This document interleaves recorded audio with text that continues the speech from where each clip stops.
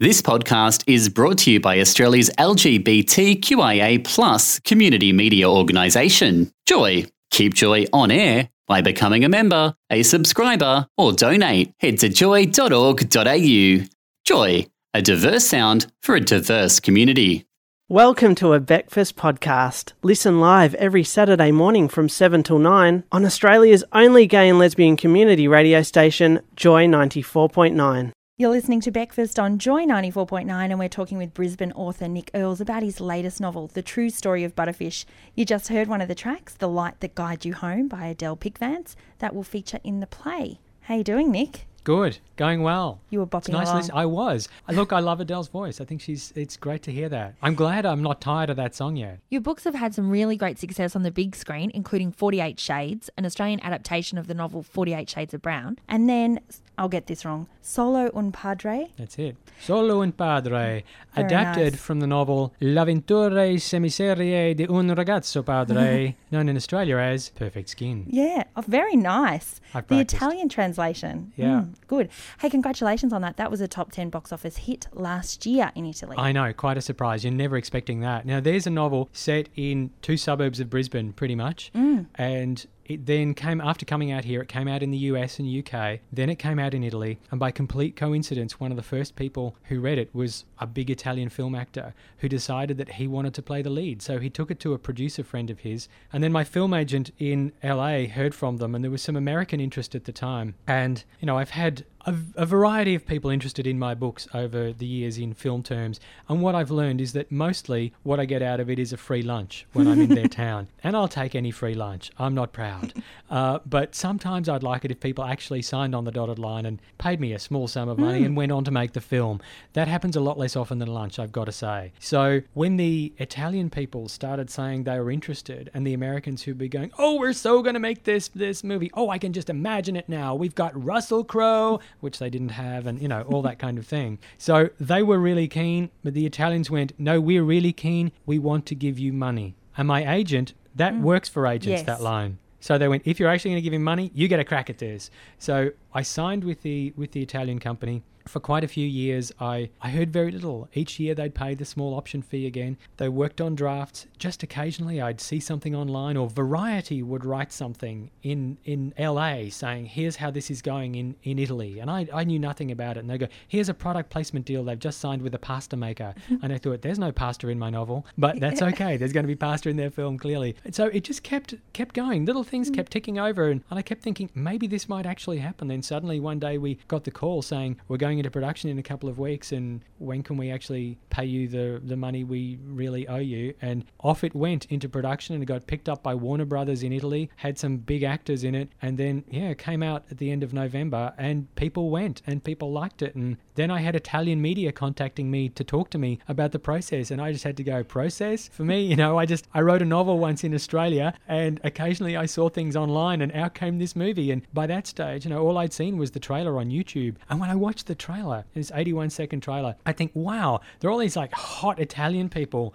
who are incredibly fashionably dressed, which just didn't really feel totally like my characters. And they were running around in Turin in winter instead of Brisbane in summer, and looking phenomenally stylish. But then I'd have these really weird moments when there'd be this flash of something terribly familiar that was going on, and I think, wow, I thought I wrote something a bit like that. And that's because this is based on my novel. So I think they got a lot of things right, and a lot of people seem to really love the film, and I'm looking forward to seeing it. Yeah, I watched that trailer on YouTube this week, and I was completely sucked in by it. You know, Yes. really like, oh, it looks beautiful. Yeah, and, oh, how cute is that baby? and, And all that stuff. And then at the end I thought, perfect skin. I'm not sure. But then I don't really speak Italian, so I don't know what they were saying. No, and I don't either. And I'm hoping that it might be out here for the Italian Film Festival later in the year. The festival's looking into that, and you know, that would be great. It would be good, and maybe that would mean that I'd actually get a subtitled version, so I could work out a little bit more about what's going on. So you alluded to some of your other books that perhaps are going to be adapted, and we've had that kind of yes they are, no they aren't, yes they are. Are there any coming? Nothing in the immediate future. So sure, there's a bunch of things that the way it goes with this is, and I really feel for film people. You know, what happens with this process is typically some creative person reads your novel. This is like the director or someone who wants to direct it or something like that, or a creative producer, and they read it. They get it. They get something about it, and they think, I can see the film in this, and they really want to make it. And then they devote unproductive years of their lives to trying to get the money together and the key people together. And what you need is, if you get all your ducks in a row, you get a film. If one's out of place, you have absolutely nothing.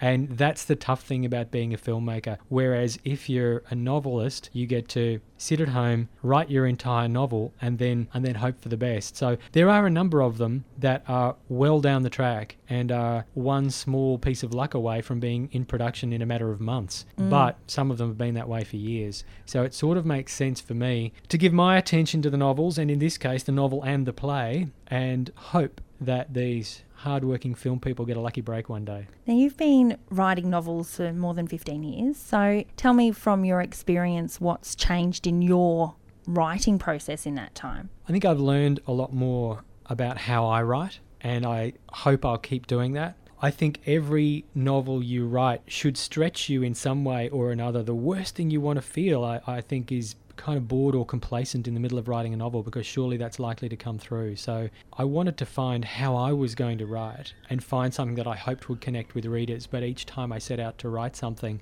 I want to stretch myself a little and try something that feels a bit different. And I've got to interest me for a good couple of years if I'm to hope to interest anyone for a few hours reading the book. I think that's a fair deal.